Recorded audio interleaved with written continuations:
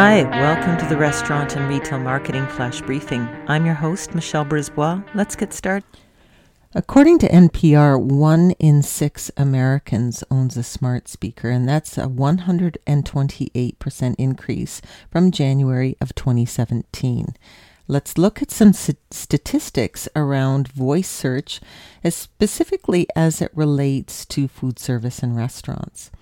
So, 26% of people who own a smart speaker have used their voice device to make a purchase.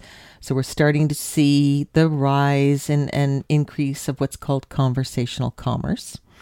And nearly a quarter of smartphone voice searches order food via voice command in a typical week. So every week, 25% of people who own a smartphone use it to order food. 54% of consumers want to have the ability to make reservations at a restaurant or bar via voice search. Particularly when it comes to the restaurant industry, voice-activated search is huge.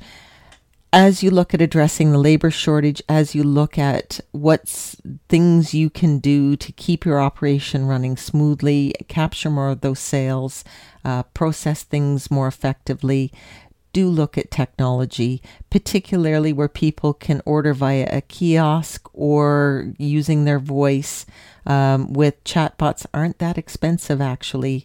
And you can replace some labor with it, some hard to get labor, and smooth out your process.